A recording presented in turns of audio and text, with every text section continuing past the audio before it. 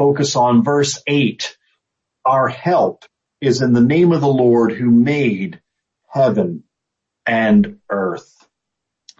At the beginning of every service in Geneva, this would be John Calvin's call to worship, a psalm that reminded his audience, reminded him as preacher, that the one who was helping them was none other than the one who had created heaven and earth. So as we turn to this psalm, I'd just like to notice a few things before we jump in. The first is that if we're honest, the Christian life is an uphill journey. That's what an ascent is. Ascent means you're rising, that you're climbing. Now, a journey of climbing can be quite tiring, fatiguing. So if we're honest, following Jesus, trusting in God, sometimes feels like it's hard going. It's challenging. It's demanding. But another thing to notice is that maybe because this is an uphill journey, this is a journey that's best taken together.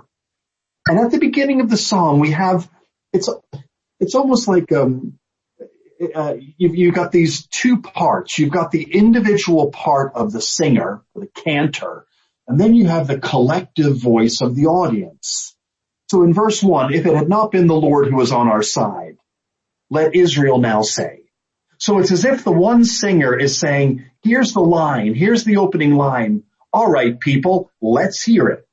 And we hear it again in verse 2, if it had not been the Lord who was on our side, when people rose up against us. So now, while on one level, our faith is individual, it's personal. Our faith, however, is never meant to be practiced individually or in an isolation from others. And that's one of the great challenges that we find in our current circumstance. There is much separation. But if the singer here realizes that the voice of one may be good, but the voice of many is much better. Likewise, throughout Scripture, you'll find in the New Testament more than 100 times commands that command the people of God to do something one with another or one another. There are at least 59 different commands. 14 of them are some form of love. We're told to love one another, serve one another in love, be devoted to one another in brotherly love, encourage one another deeply, love one another deeply from the heart, live in harmony with one another. So these refrains, whether here in the Psalm 124 or these commands that we find in the New Testament, remind us that we are much better off together. We're stronger together, wiser together. We have the benefit of mutual encouragement. When one is down, there's another to lift them up. When one is tired, there's another to encourage them on the way. And together we are stronger than we are apart. And you can just hear this gathered multitude making their uphill journey to Jerusalem, the voice of one, and then the chorus of all, sharing their voices together in God's praise. Now, you might ask the question, well, why does this matter? Why do we need each other? Why do we need God? Well, I think what this psalm does, it does so vividly, is it tells us that there are many problems, many challenges, many crises, many pitfalls. There's at least 4 that are referenced in this short psalm. Now, in the Bible, and particularly in the New Testament, we often have 3s, don't we? We have the 3 great Christian graces, faith, hope, and love. Paul tells us, and you'll have heard it at weddings, and the greatest of these is love. You'll have the 3 great enemies of the Christian, the world, the flesh, and the devil. Remember the words of Jesus when he said, the thief comes only to steal, kill, and destroy. But I have come that they may have life and have it to the full. Now, David is quite realistic here. He's giving us very visual picture languages to describe his experience and to describe experience that is common to the people of God. The first scene, or the first danger, is in verse 3, when we're told they would have swallowed us up alive. You know, there are enemies here. There are opponents. Not everyone is singing this song. Not everyone's singing from the same hymn sheet or from the same psalter. And the first scene is described as this creature that is so big that it could swallow you or me alive. Let me tell you about an internet sensation a few years ago. Mary Lee had a Twitter following. I'm not on Twitter, but I understand roughly what it is. She had a Twitter following of 129,000. And everyone that was following her was eager to see where she would next show up, where she would next be. And they followed her up and down the East Coast. Mary Lee was about 55 years old. She was 3,456 pounds, 16 feet in length. Okay, Mary Lee was a great white shark. She had been captured and tagged, and this transponder would send out a tweet. Whenever she rose from the surface, there'd be a tweet. The last time we heard from Mary Lee was on the 17th of June, 2017, a place called Beach Haven, New Jersey, not too far from where I go swimming when I'm back in America. Now, wherever Mary Lee goes, she immediately is the top of the food chain. She is the apex predator. Now, why do I say this? When you had that transponder, it was helpful because if you're going to Surf City, New Jersey, and Mary Lee is off the coast of Surf City, you might think a second time, and you might say, well, maybe I won't go in the water today, or maybe I'll go to a different beach. Why? Because a 16-foot great white shark is not to be trifled with, especially when you're in its territory. And David is saying that the enemies of God are like those sea creatures that are so big that they could eat you in one gulp. We can't for sure pinpoint. Sometimes with the Psalms of David, we can pinpoint where and who and when. Other times he just gives us these images. And this is an image of great crises, of great danger, being swallowed alive. The next of the four scenes is in verse 4, when we're told that the catastrophic flood, that the torrent of water was such that it would just sweep us off our feet and sweep us away. I'm sure we've seen the footage, whether in England or in, when you have monsoons in Bangladesh or India, when you see the power of rushing water that can just take anything, houses, cars, people, anything in its path. So you have the sea creature that's so big it could swallow you alive. You have the torrent that is so powerful that it would just flow over you and carry you away. He continues this theme in verse 6. At the end of verse 6, who has not given us as a prey to their teeth. So the first image is of an animal or a creature that's so big it'll swallow you. This third picture is of a creature whose teeth are so sharp that it will grind you into pieces.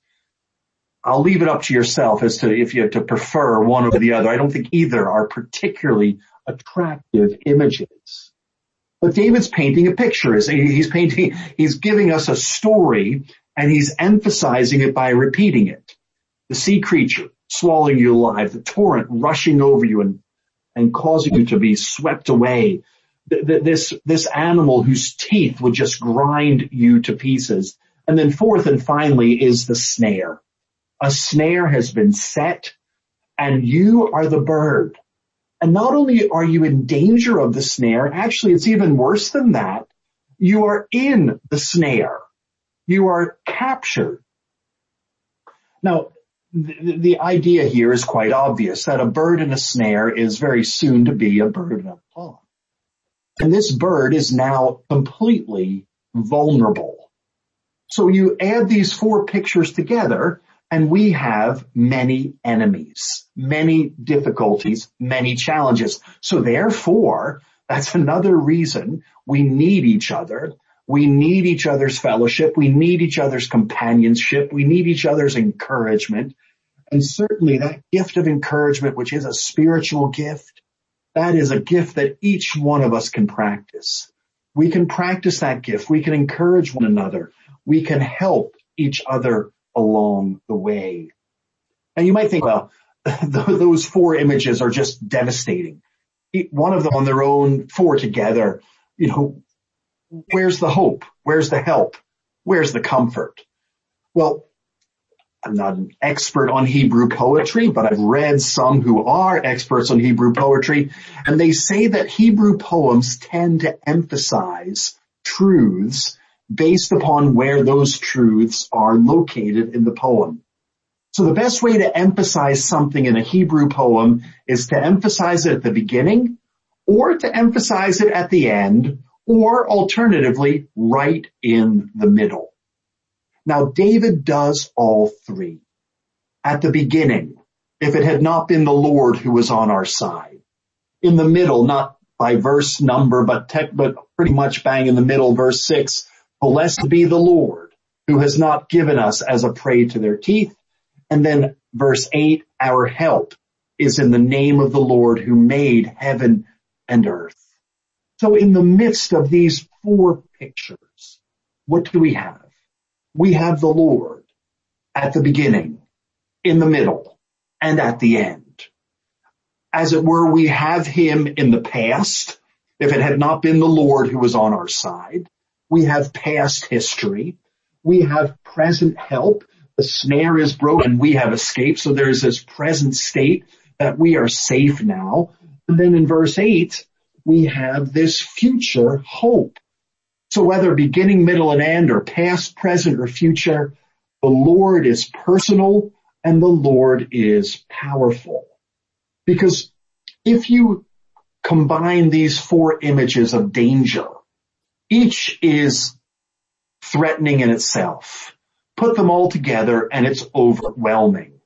Put the world together with the flesh and the devil, and we are in a very unfair fight. We are weak. We are vulnerable. We are in danger of being swallowed, being rushed away by the torrent, being ground to bits, or being simply caught in a snare, and that's the end of the story. But you'll notice at each of these junctures, we are reminded of the Lord. And you'll know that in the Old Testament, when you see Lord in block capitals, that means his personal name. His personal name, that means that he has no beginning, he has no end. He's the God who is, the God who was, the God who will be, and he is the God who takes things personally. Remember when he revealed this name to Moses? He revealed this name to Moses in the midst of a crisis. The people of God are being oppressed. They are crying out. God has heard and God has come down. So our God takes our welfare personally. He takes it to heart. So you see, this is not a psalm of self-help. It's quite the opposite. It says you cannot help yourself. You cannot overcome these opponents. You cannot deal with these dangers. They are completely beyond you. You are literally out of your depth, over your head, in the snare, swimming in the sea with merrily. You are in a very vulnerable position. So we need help, and we have help. One of the great Puritan writers, and he probably one of the most accessible writers of the Puritan period and one of the best commentators, was Thomas Manton. And he commented on this final verse, and he said this. He said, as if the psalmist said, as long as I see heaven and earth, I will never distrust. I hope in that God which made all things out of nothing, and therefore, as long as I see these two great standing monuments of his power before me, heaven and earth, I will never be discouraged. O Christian, remember when you trust God, you trust an almighty creator who is able to help. Let your case be never so desperate. God could create when he had nothing to work upon, which made one wonder, and he could create when he had nothing to work with, which is another wonder. So what Manton is saying is if we need evidence, look around, see everything that's made, see everything on earth, see everything in heaven. And it's just like a monument in St. Paul's. Remember there's a Latin phrase, if you seek my monument, look around, Christopher Wren.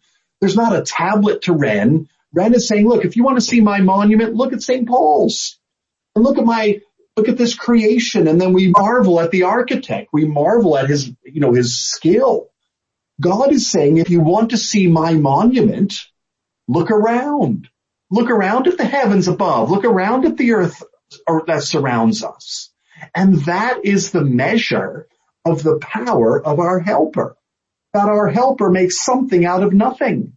That our helper sustains all things. This is the measure of his power. This is the measure of his authority.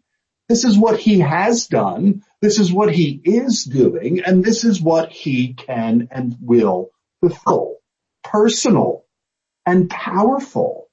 And he's there at the start. He's there in the middle, and he's there at the end. He's there in the past. He's here in the present, and he's with us in the future. Our help.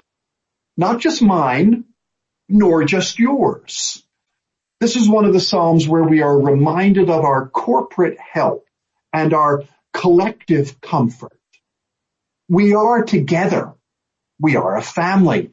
We are a body. We are a people. So many of these images are corporate images. You need me. I need you. We need each other. But first and foremost, we need the Lord. We need one with power. We need one with authority. We need one who has done the impossible, because our current circumstance and situation is impossible. And Psalm 124 has been a popular psalm at times of crisis. And there are many people of God who remember these words because they remind them of the God who intervenes, the God who saves, the God who transforms. David can testify. You and I can testify. And we can testify. God's a God who hears prayer. God is a God who answers the cry of his people. God is a God who doesn't forget, who doesn't let go, who doesn't give in. And this is the God, verse 1, who is on our side. This is the God who has not given us as a prey, verse 6, to their teeth. This is the God who breaks the snare. The impossible now possible. You remember the dialogue with the rich young ruler. The rich young ruler comes to Jesus. Good teacher, what must I do to have eternal life? Such a promising commencement. We're told, of course, that he went away sad. There was a barrier. There was a hurdle. Something was keeping him from God. The disciples were saying to themselves, well, if this man can't be saved, he had everything going for him. He was rich. He was young. He had authority. He had interest. He had a desire for eternal things. And he goes away sad. But you remember the words of Jesus. With man, this is impossible, but not with God. For all things are possible with God. God makes something out of nothing. God does what we just cannot even imagine. And David is saying that he is not trusting. Notice there's no emphasis here on himself, no emphasis here on his authority, no emphasis here on his power or his prestige or his victory or his army. David is the author, and he's reflecting on real life events, but he's not looking to himself. He's looking beyond himself. Because looking to himself, all he would see are these circumstances. And when we look at ourselves, all we see are our own circumstances. Internally, externally. Those things that we have failed and fallen short. Those challenges and difficulties that we simply cannot overcome. Those problems that we simply cannot solve. And it's almost as if the psalmist is saying, fill in the blank. Fill in fill in your own challenges and difficulties here, whatever they might be, individually or collectively. And isn't it true that with David, if it had not been for God, we would have been helpless. We would have been hopeless. We would have been completely desolated. So we turn back. I mentioned John Calvin to begin with. Calvin commented on verse 8. Again, this was, if Psalm 46 was Martin Luther's favorite psalm, Psalm 124 was Calvin's favorite psalm. Calvin commented, he said, David here extends to the state of the church in all ages, that which the faithful had already experienced.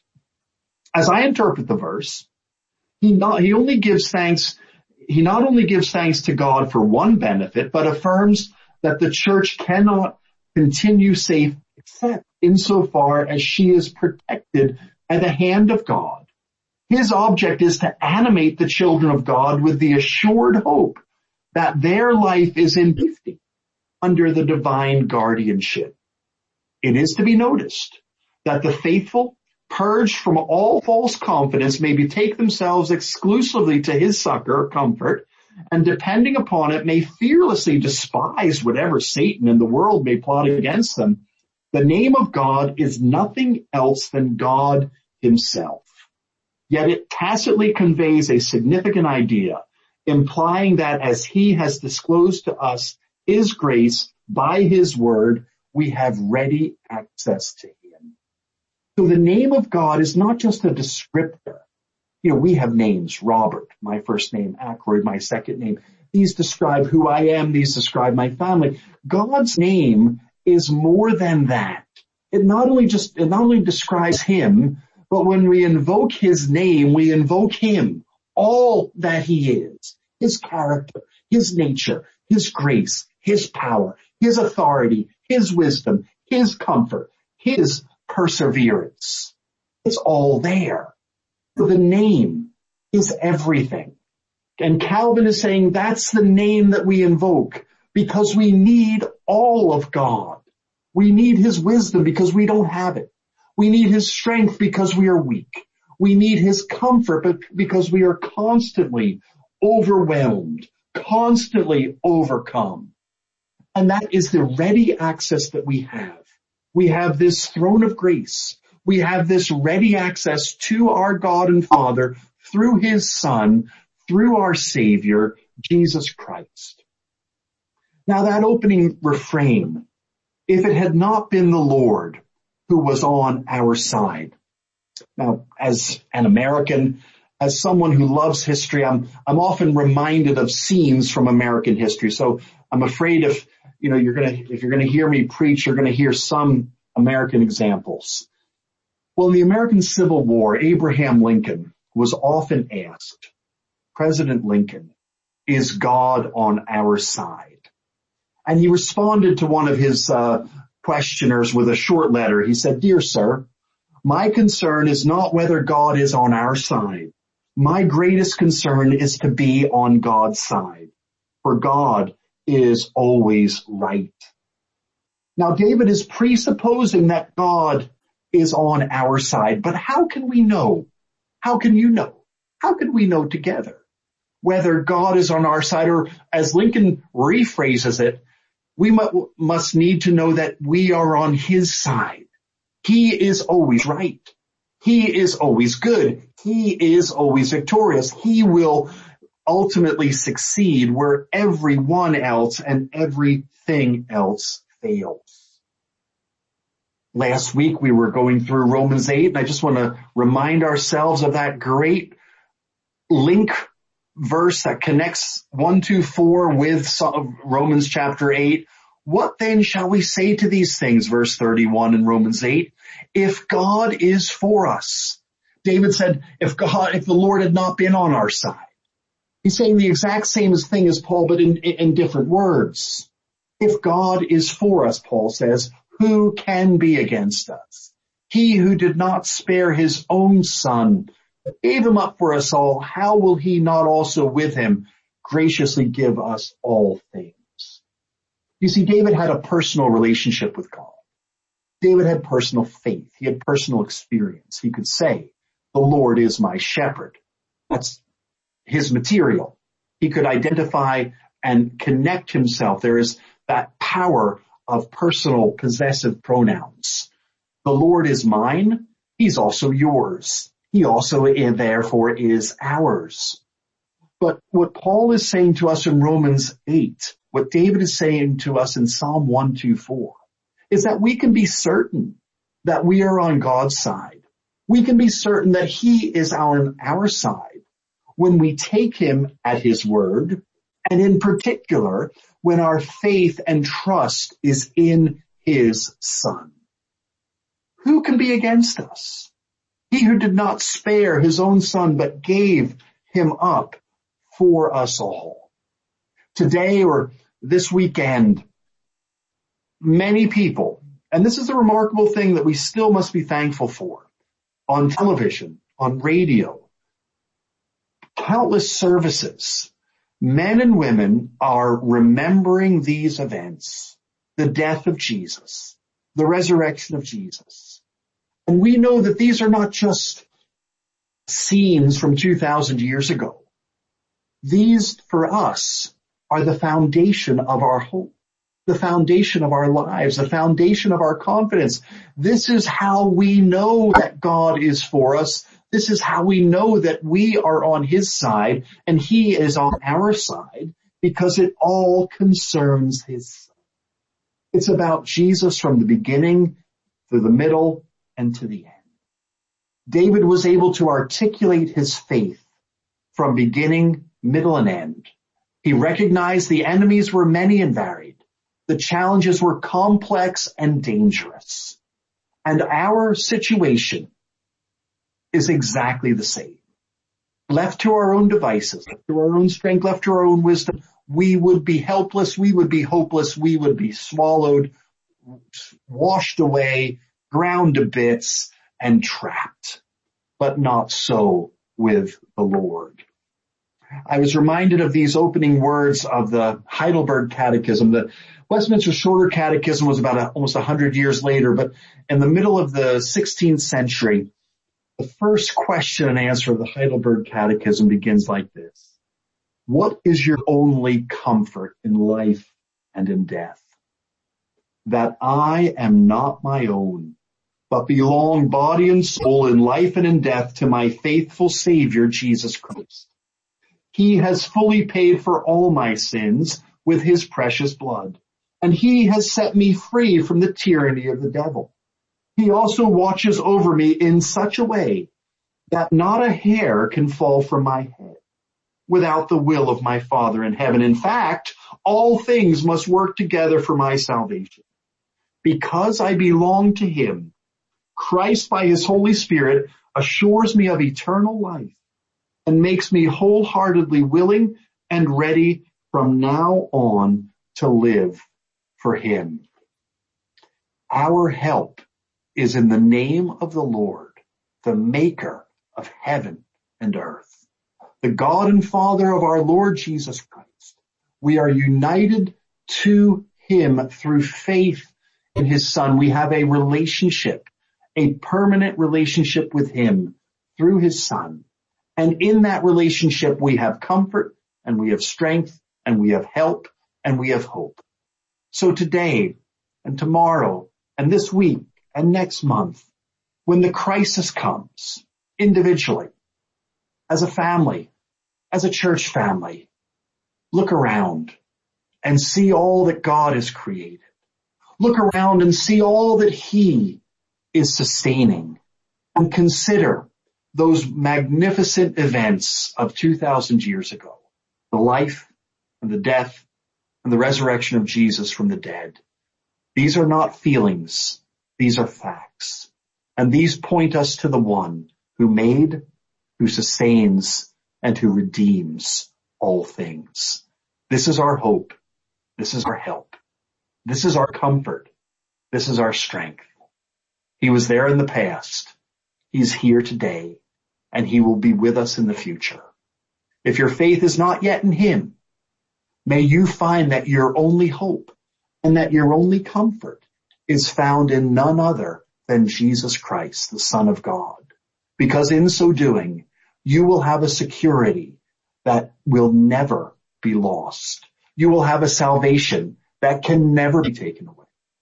Our help is in the name of the Lord, the maker of heaven and earth. Amen. Let's join our hearts again in prayer. Let us pray. Father, we thank you and we acknowledge you that you are good and great, that you are powerful and personal. We thank you for this testimony of David, this testimony not of his own experience, but this testimony of your faithfulness to him and to his people. We thank you that you are for us, not against us. You are with us. You want us to know you, to love you, to serve you. You want us to make you known to others. And we thank you that in this day and age that there are still so many points of contact, whether at Christmas time, people singing the carols of the season, or at Easter time, reading these magnificent texts of the death and resurrection of our Lord Jesus Christ. We are confident, Lord, that you remain powerful. You can make something out of nothing. You can bring life out of death. You can bring you can bring light out of darkness. You can bring hope out of despair. You can bring peace out of conflict. You have done, you do, and you are able to do all is impossible to us. For nothing is impossible with you. Lord, hear us, help us, do us good, strengthen us for the task. Whatever this week might hold, be the one that holds us, that keeps us, that protects and preserves. And may our strength, our comfort, and our confidence come from you, the Lord, your name, the maker of heaven and earth. So we pray in Jesus' name. Amen.